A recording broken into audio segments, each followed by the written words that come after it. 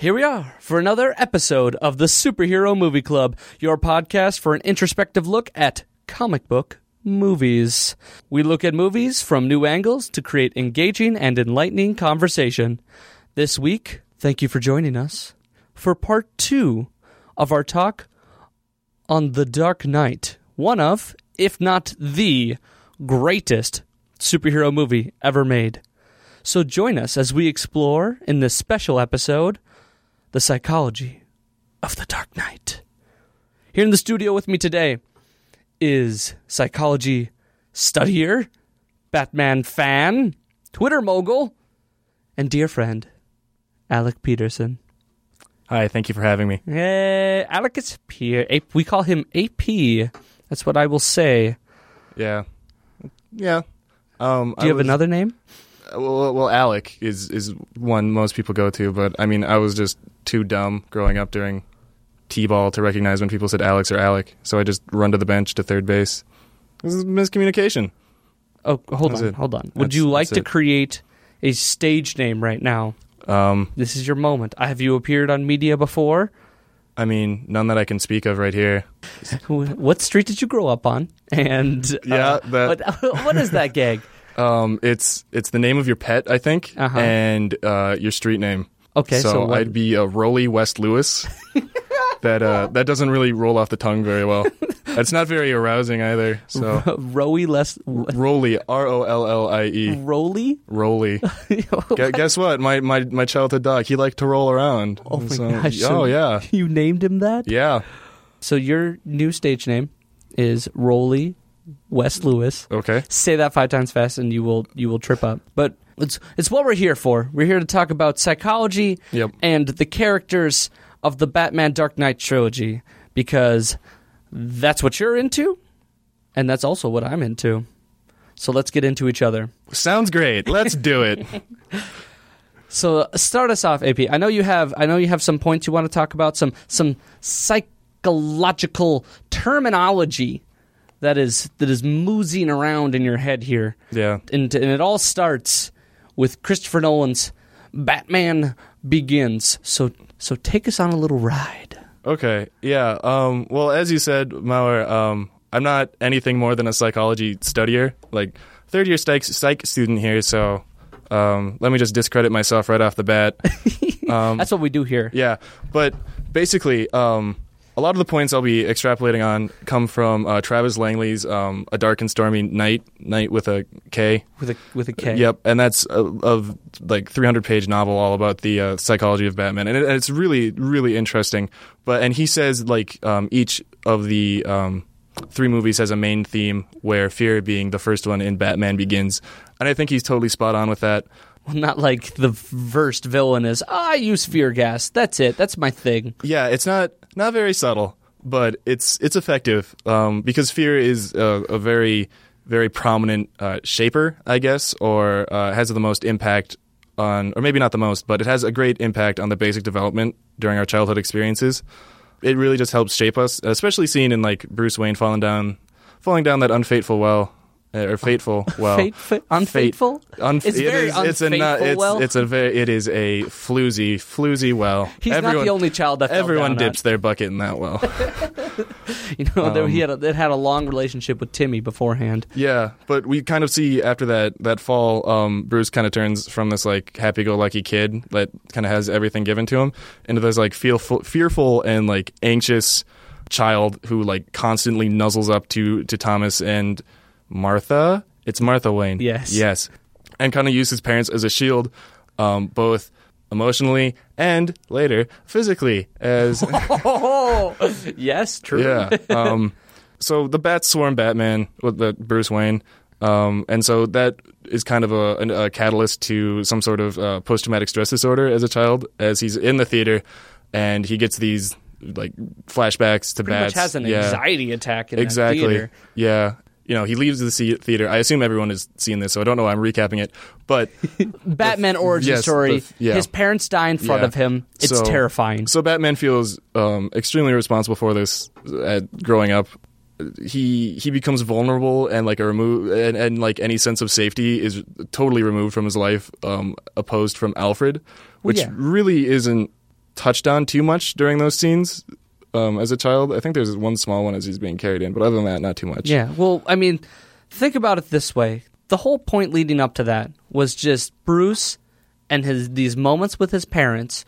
And most of the time, they're just sort of leading up these foreshadowing moments. But at the same time, describing how they're extremely wealthy socialites. They're like the most dependable people in Gotham. They're doing everything possible within their power to help this city. I mean, Thomas Wayne is a doctor, a man who does nothing but heals. Is Martha a doctor too? I forget. But Martha also does very humanitarian things, I'm certain. But the thing is, he's witnessing his parents, like, we're building the utopia here in Gotham City, pretty much. And then suddenly, none of it mattered, because all it takes is one crazy guy with a gun who wants some pearls to take away both of their lives, whether or not a child is there or any other factor that would deter them. Doesn't matter. You've got a wallet with money in it. I'm going to kill you to get that wallet. I don't care if you made me a train. So that kind of touches on the whole theme of Batman Begins, which is fear, and this theme is very prevalent in Batman franchise as a whole. As towards the end of this film, Batman literally starts to fight fear, embodied by Dr. Crane. The Scarecrow. And then he makes... You mean Cillian Murphy? Because that dude is the living embodiment of fear. Yeah. So when as Batman, you make the embodiment of fear terrified of you, like, that is an insanely powerful weapon. How do you... At what moment are you just like, I'm afraid of heights, so I'm just going to take all of the criminals and put them up very, very high. So he did the same thing, but with bats. Yeah, pretty much. He's lucky he got some sort of, like, animal and not like clowns. You wouldn't. The opposite of bats. You would want to see Clown Man. Well, he'd beat the Joker. Oh, derp. Yeah, derp. Well, yeah. I guess I just unconsciously. Could you ever think about that for a moment? Like, say that Batman was just known as this vigilante called like Clown Man, and he would just he kicked ass. Yeah, but he terrified people in a clown outfit. Yeah. Isn't that kind of like the Red Hood, like alternate universe, where like the Super League or wherever, like the crime syndicate of Earth 3, Red Hood versus Owlman. I like that they chose owls as the antithesis to bats. I guess instead of what, mice? I mean, what do bats eat? Fruit. Yeah. And so he could have been Appleman. Yeah, just a whole bunch of like Hanes.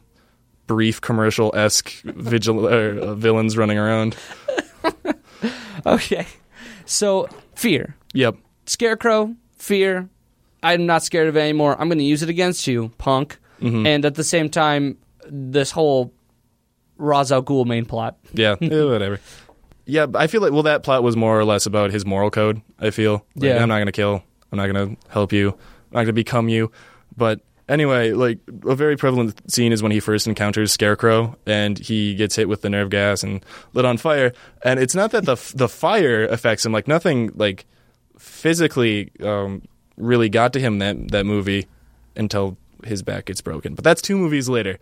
Anyway, it's like the mental inhibition that really cripples him because he's just lying on that rooftop in the rain, basically calling for his daddy in the form of Alfred. Being completely engulfed in flames really didn't have any effect on him. He smoldered.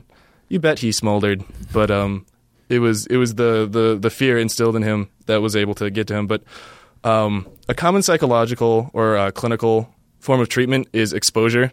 And what more exposure can there be? Well, exposure, just for a general definition, is like, you have a fear. You're cognitive of what you're afraid of. So you like gently expose yourself to it. I'm afraid of taking a bath.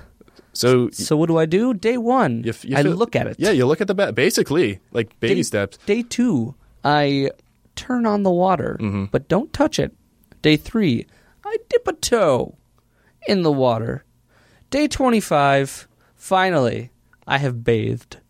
Pretty much. And the DVD extra, The Psychology of Batman, says that they do exposure really well, and again, I am only the studier, but he kind of went just head first into the whole exposure thing. Like, I'm going to literally become a bat man, and then I'm going to go into a cave full of bats and just kind of let them swarm around me.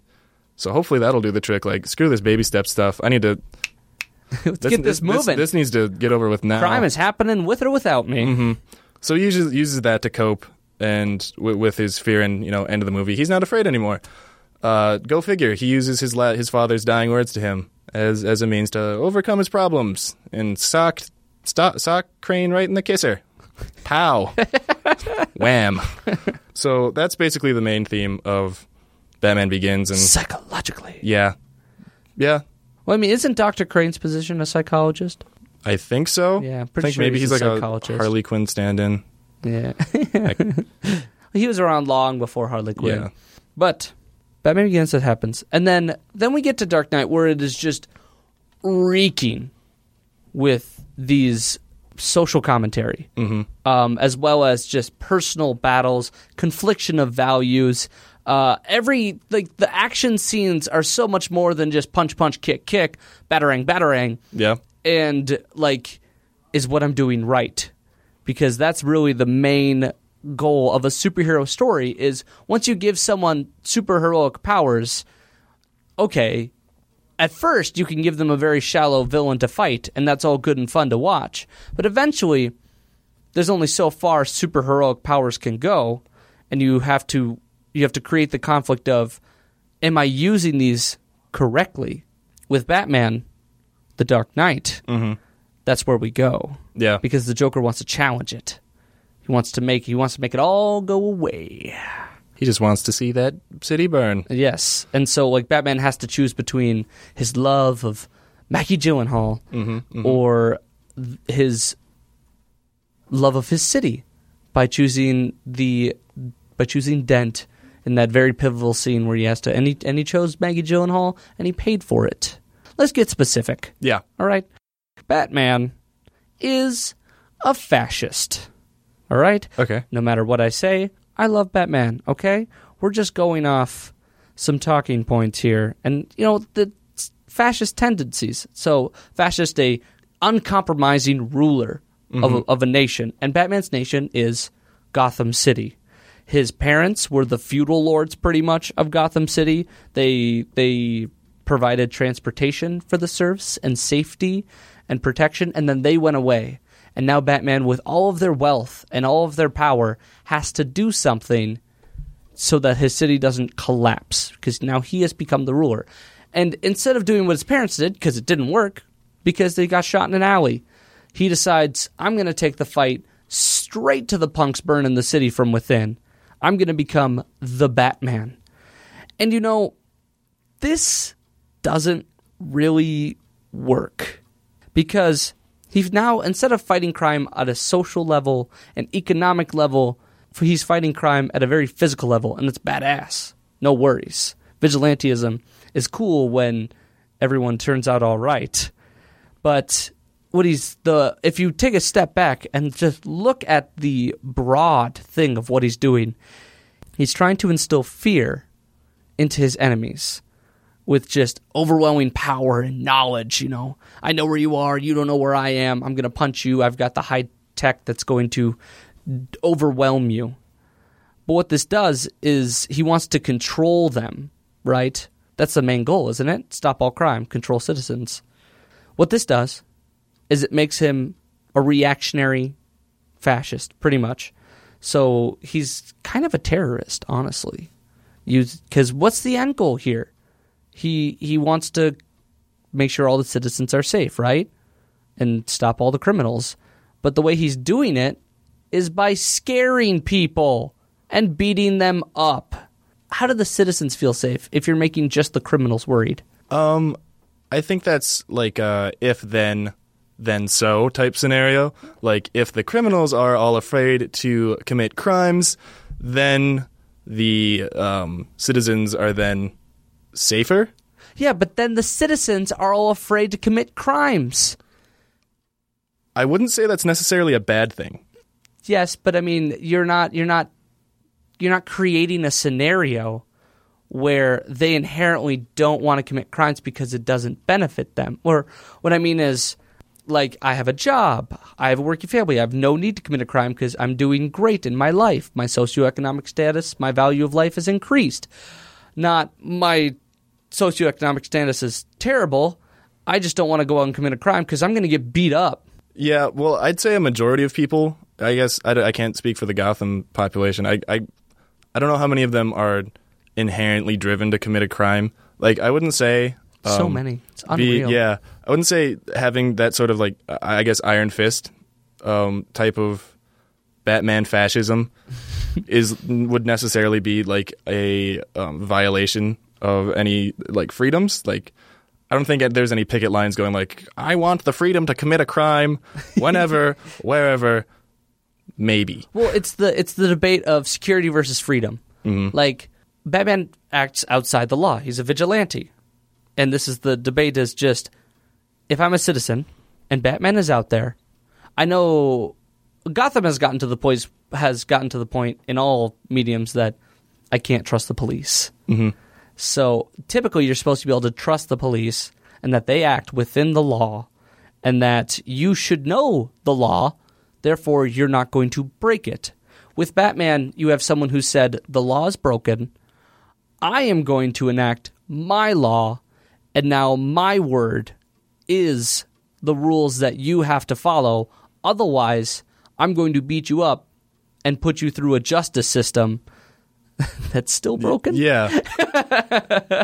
I mean, more often than not, they just go straight to the asylum, so...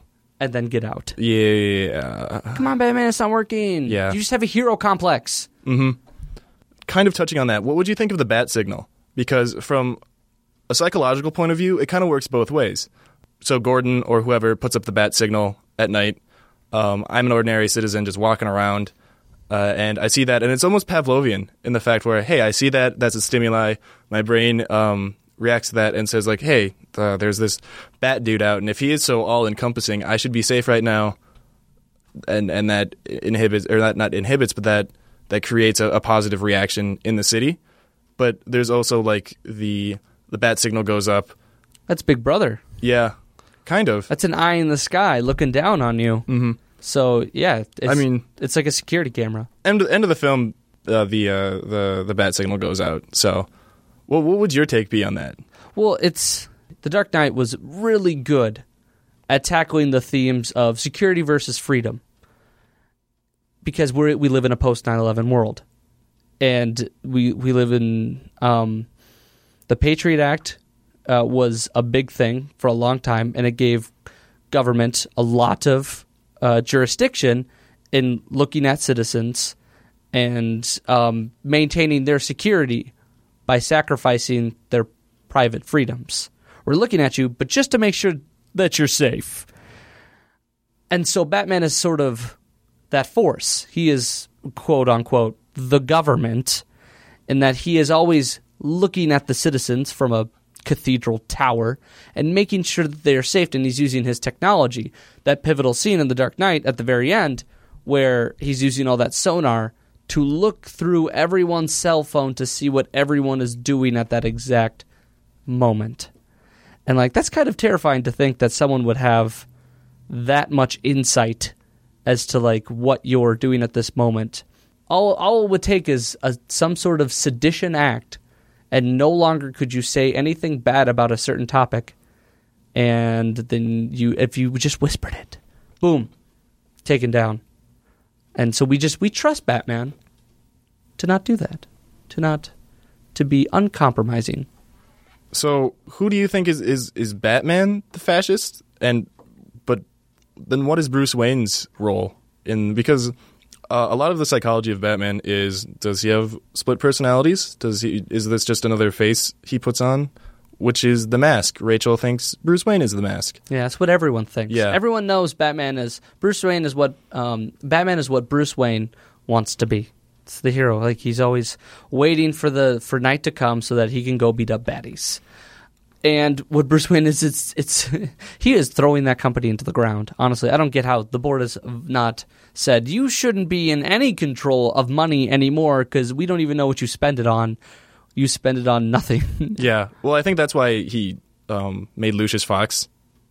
Yeah. Is he a CEO, president, anyway? Mm-hmm. But CFO. because Lucius is in, he can just be like, no. Bruce is doing good stuff with it. Yeah, buying out Russian, anonymous, buying out an entire cast of a Russian ballerina. Yeah. But I mean, and then right after that, taking a private flight to China. Yeah. When you say that Bruce Wayne wants to be Batman all the time, I find that super interesting because a lot of writers or a lot of psychologists will say, we'll bring up the point of self-actualization, and a lot of Batman writers or directors, what have you, will make Bruce Wayne and Batman seem to be like the almost perfect person, like the human ideal. Mm-hmm. Like loads of money, great looking, in great shape, uncompromising will, great integrity. But I feel like without Bruce Wayne and Batman working in conjunction, they can't be self-actualized. And when I say the term of self-actualization, I refer to Abraham Maslow's pyramid of needs. Yeah, the Maslow hierarchy of needs. And without the very top, what's self-actualization? Just finding your purpose in life. It's realizing your potential. It's like being the best you can be. Oh, so if Bruce Wayne / Batman truly is this perfect person, he would be self-actualized, but without Batman, Bruce Wayne can't be self-actualized, and without Bruce Wayne, Batman can't be self-actualized. But because the two are one and the same, then you have essentially this very, I wouldn't say flawless, but actualized person. What would happen if Bruce Wayne went away? If he was just in the cowl all the time? Yeah. What would that do to a person? Well, actually, I have this written down. So in the pyramid, there's 1, 2, 3, 4, 5 tiers, and so there's physiological needs, which is like air, water, food, shelter. Mm-hmm. Batman could probably find a cave. He lives in a cave. Yeah, he's resourceful enough, but without Bruce Wayne and the finances from Bruce Wayne, that he fails in the next tier, which is safety and security, and that's your financial security, your personal health. If you're living in a cave, eating whatever you have, you're going to get diseases. And he has no finances because vigilanteism probably doesn't pay all that well. Yeah, and it's not like one of his morals is, I am allowed to steal money. Mm-hmm. No, he keeps that integrity intact. Yeah, and basically he fails all the other tiers beyond physiological because the next one up is love and belonging. So if you're Batman and the police are chasing you out of the city that you have tried so desperately to protect, and you can't go back to just being Bruce Wayne, you probably wouldn't feel like you belong there, nor do you feel like you're loved. Hold on. I feel as if he gets some relationships while in the cowl. There's Catwoman. Yeah. Oh, Talia. Damn. Well, I mean, blank there. And end of 3 was he felt loved, but was he loved in return? I don't think so, and I think the stab wounds are good evidence for this. Yeah. Okay. So yeah, Dark Knight Batman sort of. Well, he was very head over heels for Rachel. Yep. And that was being Batman didn't push her away. But, the fact that he was Batman around Talia, it was oh, you killed my father. Yeah. That can't work out. And I don't know what the deal with Catwoman was. Yeah, a lot of this... Well, they got together in the end. Yeah. Quote, unquote, maybe. I think a lot of the love and belonging, the failure in the love department, comes from the fact that he is Batman. He's if I'm Batman, and I've got this entire rogues gallery coming after me, is anyone truly safe that is associated with me? Not Rachel. Yeah, Nope, not Rachel. Learn that one. And then the next tier up is esteem and acceptance and being valued by others. And I'll just harken back to the cities eventually wants you. I think he's always valued himself. I think he's always justified what he's doing. I'm avenging my parents. I would counter that with the fact that he is still. I don't know if they've ever done an inner monologue with Batman, but from my recollection... Have you read a Batman comic? Well, and an inner monologue based on this, does Batman still feel guilty about the death of his parents? Does he still feel like he caused that incident? I would believe so. That's why he's doing this. And I feel like that would have a direct influence on his self-esteem. He can't stop until all the criminals are gone. Mm-hmm. It's his crusade now because he let one criminal kill his parents because he chose to be a little pansy wuss to tell his father, I can't be here, I'm having an anxiety attack, which is a serious thing. But at the same time, that anxiety attack then just got affiliated with the death of his parents. And so therefore he felt, oh, I'm not allowed to have fear anymore. Because once I have fear, someone's going to die. So then, of course, he just gets rid of it. Because he can do that. Why? Because he's Batman. Yeah, there is that clause. Because I'm Batman, I can do just about anything. Just fill in the X. Yes. Name something impossible, he can do it. Yeah, he probably has a contingency for it. But, like, because he has that lingering, like, motivation, I guess, can he really, like, accept the fact that he really didn't cause that? Like, in 99% of other scenarios, Martha, and Thomas would just walk to the car and leave. Like, it was just happenstance that Joe Chill was just like, bang, bang, give me them pearls, stick them up, yeah, see? So I feel like his self-acceptance isn't quite there, especially when you're divided between Batman and Bruce Wayne. Mm-hmm. So let's take a little divergence here, and let's talk a little bit about the villains. Okay.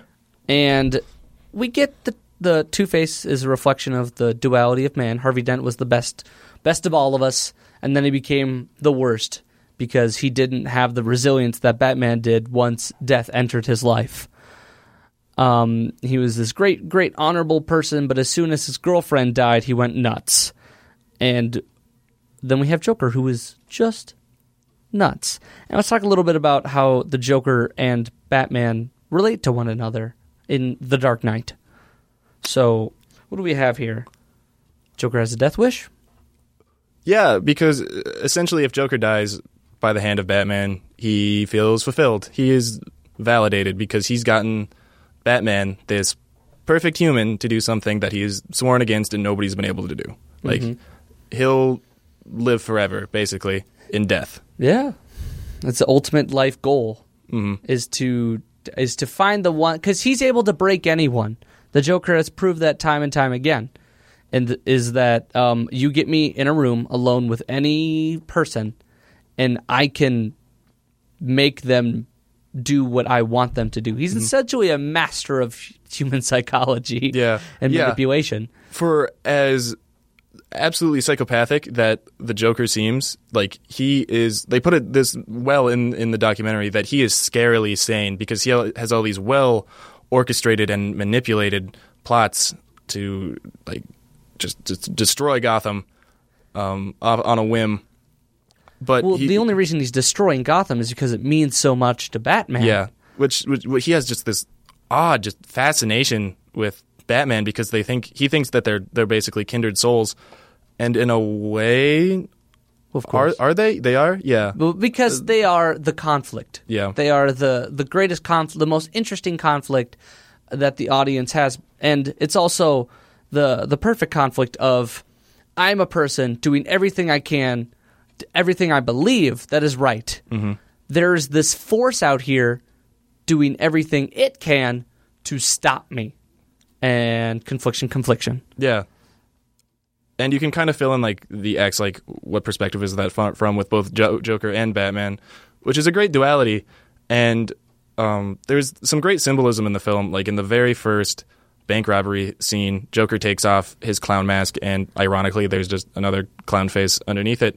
And then he calls for the unmasking of Batman, but then he's like, no, wait, I want it to be a mystery, because if he knows that there's just, like, a person underneath there, then, like, the mystery is gone. He just wants to believe that Batman is kind of just Batman underneath. He's just kind of filled with this darkness and this rage and vengeance, and he just really wants to tie them together, because, I mean, if Batman's like made a different decision in his life or went down a different path, he could have easily become the Joker or someone like him. Like, take for example, technically the city and its inhabitants, like, took away his parents, took away his shield. They made him feel vulnerable and unsafe for a large portion of his life.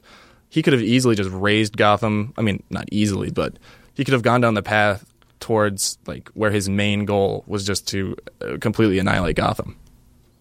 True. Yeah. Well, that was the whole plot of Batman Begins. Is that's where he should have gone. Mm-hmm. That's where Ra's al Ghul wanted him to go. This city has done nothing for you. You should destroy it. That's the only way we can build something better. Is if it's all gone. And he's like, no, I believe I can save it. My parents believed they could save it. I'm not going to do the same thing my parents did in how they tried to save it, because that didn't work. But because one mistake happened, one thing happened, and now the finality of it is now nothing else will work. So now I'm going to go punch evil in its stupid face. Pretty much, yeah. Just a little aside here. I don't know if this was Christopher Nolan or Heath Ledger, but there's this very subtle nod towards tardive dyskinesia. Explain. Yeah. So it's a condition brought on by very intense or very elongated usage of antipsychotic drugs, and it results in these involuntary movements that could be like lip smacking, tongue flicking, like erratic movement, or like kind of like jerky movement, which is kind of like the Joker has a very like systematic way of moving. He's not very, I guess I haven't seen all of the film in a while, but he moves in, I guess I'd say, very jerky or almost robotic type of way. Especially, I'm thinking, like little jolts of electricity are going out through random parts of his face and upper body. Very much so. Like he has little twitches and ticks, and of course when he talks, he ends a lot of his words at a. Yep. And especially like I'm focusing most on like when he's walking away from the hospital that gets blown up. He's just kind of like almost like a scuttle, just like a very quick, very planned, arms wide, yeah, head a little shaky, and just like la-di-da-di-day. Yeah, this is me. But that's a side effect. Yep. Of what you're speaking of. What was it called? Tardive dyskinesia. And that's that's the name of the thing. Mm-hmm. Oof, sorry. That's what you get when you go off antipsychotic drugs after being on them. I believe it's just a side effect of like over intense usage or like usage for too long. So there's this implication that Joker tried to get better, or maybe not out of his own volition, but there perhaps was some history to that. Yeah.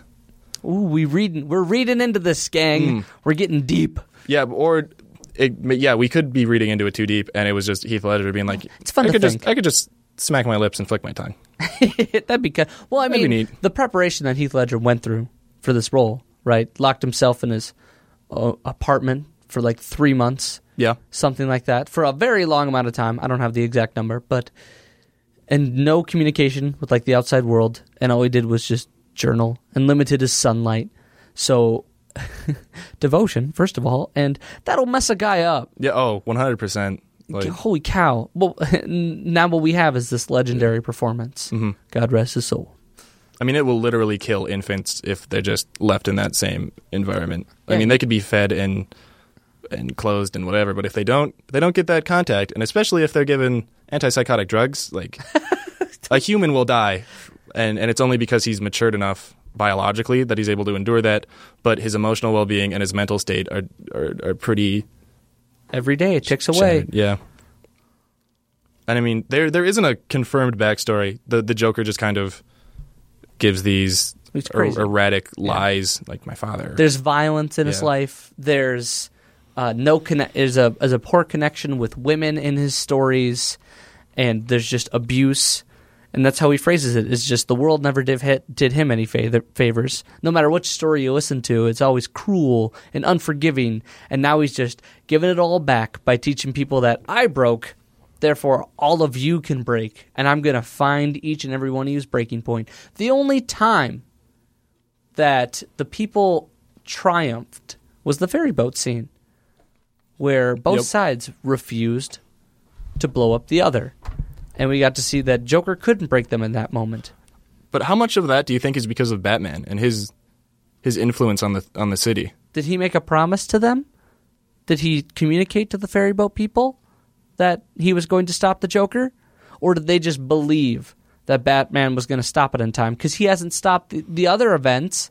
There was a mayor that died, a commissioner that died, and a bunch of innocent people being executed on television. Yep.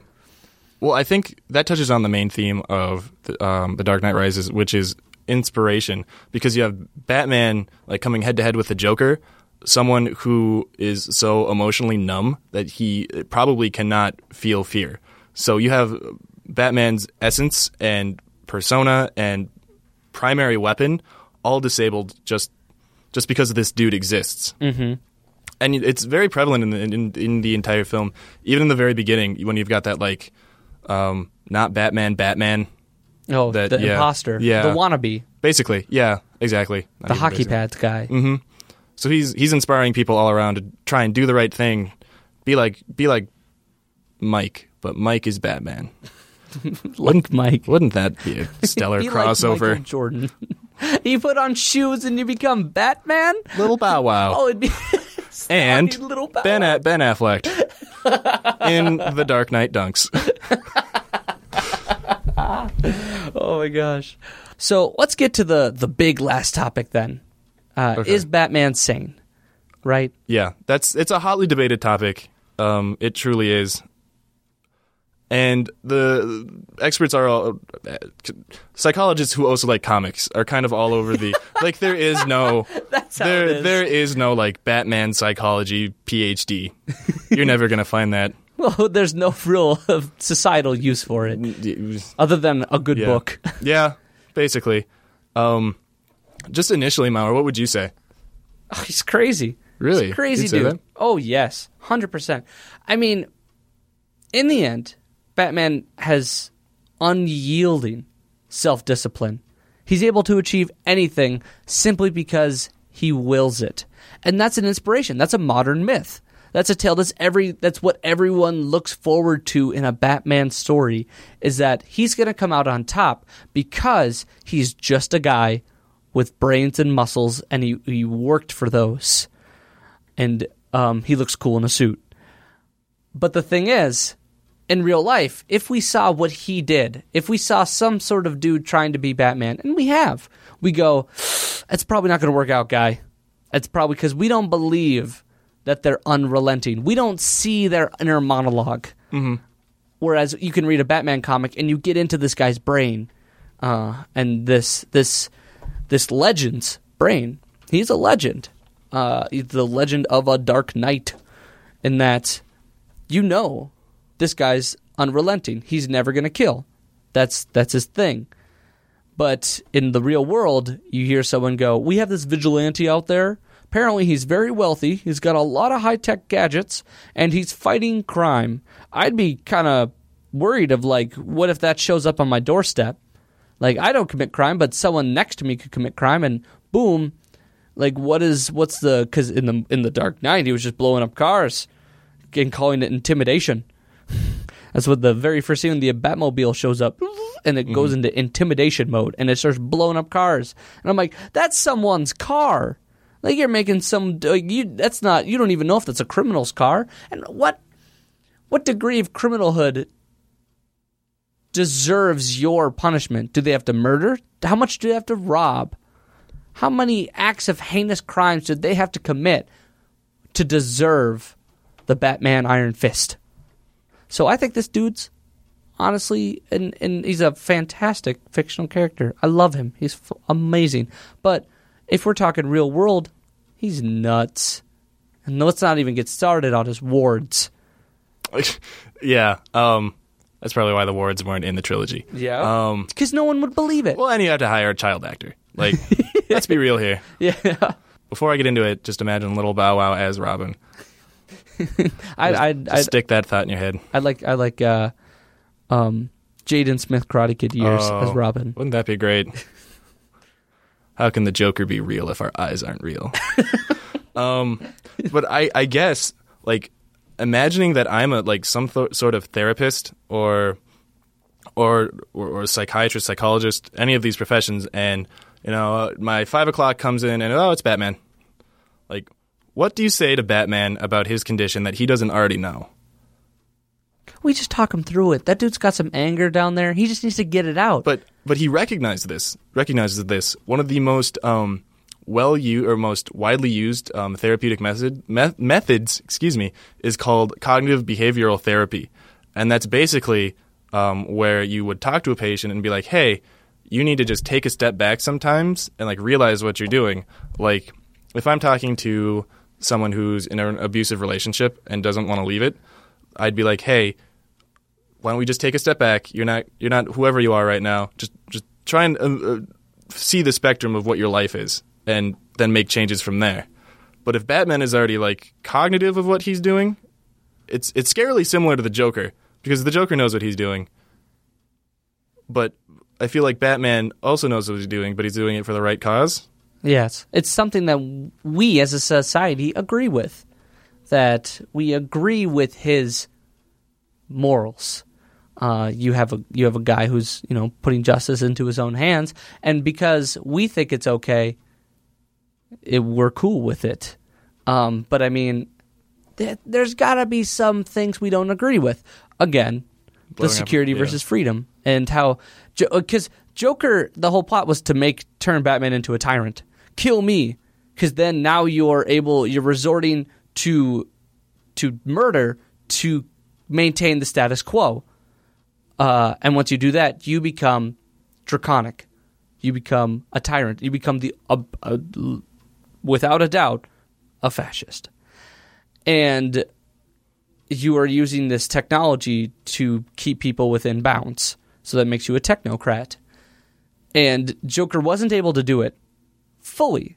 He was able to do it temporarily in the final scene where he has those sonar things, everybody's sonar, and he's able to see everyone's life. And in that moment, Batman became a fascist because he could see everyone. Mm-hmm. He could know everything. He became Big Brother. But then he burned it all as soon as he was done using it.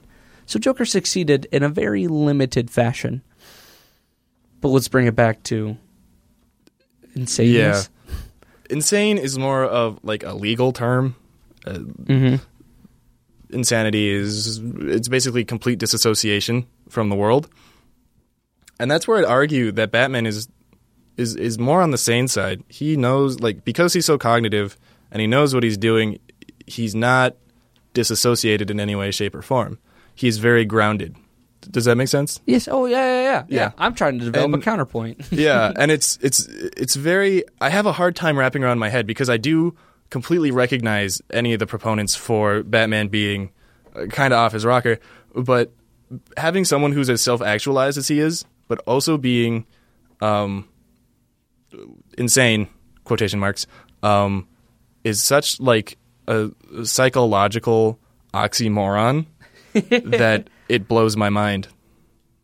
It's the wonderfulness of the character. Mm-hmm. It's so much conflict. It's so much internal conflict among external. But okay, in the end, whether or not Batman is insane or not, let's just bring it back to how it's an inspiration. Yeah. The ultimate human. Always, always, always the ultimate human. And this person, we're assuming, doesn't exist in real life. This Batman character. So we have to live vicariously through his stories. And through that, we sort of embody his values. Never giving up. Never letting crime win. Never becoming a victim. Always becoming the person that stops. That puts their foot down. And stands up for their values and fights back. That's what Batman is. And you can attribute that to almost any conflict in your life of never giving up, moving forward, and being Batman. Because in the end, Batman is your hero. He is. He's going to stop the bad guys. And you want to be just like him. Although he may not want you to be. He wants you to find your own way. He doesn't want you in hockey pads fighting criminals. But he's willing to sacrifice his image. He's willing to endure the public hate and being chased for all his life just so that you have the opportunity to feel safe, to not give in to fear. Yeah. That's the Dark Knight. That's totally what it boils down to, like 1,000,000%. So, I was going to wrap it up today. Got a little somber a little bit at the end, a little chest filly. Yeah, we in the course of 45 minutes to an hour. Yep. Went from porn to We started with porn? Yeah, we started with porn. Yeah, I don't remember that. Rowley St. Louis. Oh, Yeah, that's right. Okay, well, I think that's where we're gonna cut it off for this episode of The Dark Knight, the psychology of The Dark Knight, and so that'll do it today. So I'm your comic book cultured host, Michael Maurer. I'm Alec Peterson, and I had a blast doing this. Yeah, thanks, man. Thanks for being here, Mr. Peterson. Hope to Rowley St. Louis, please. Oh, I'm sorry. That's right. Stage names only. I don't have a stage name. Oh, damn. What should I go by? Scrat Man? So, you just do what if Batman has taught us anything, you just do what feels right. Do what feels right. Unless you're Ra's al Ghul. Unless it's killing people. Don't do that. Do what feels right and do what doesn't feels harm morally others. right and is ethical. Do what your parents Do what raised Batman you. would do. Basically, Yeah. what would Batman What name would himself Batman if he do? wasn't Batman? Yeah, do what Batman would do. And that's where we're going to leave you today. Go do something heroic. See you later, everybody.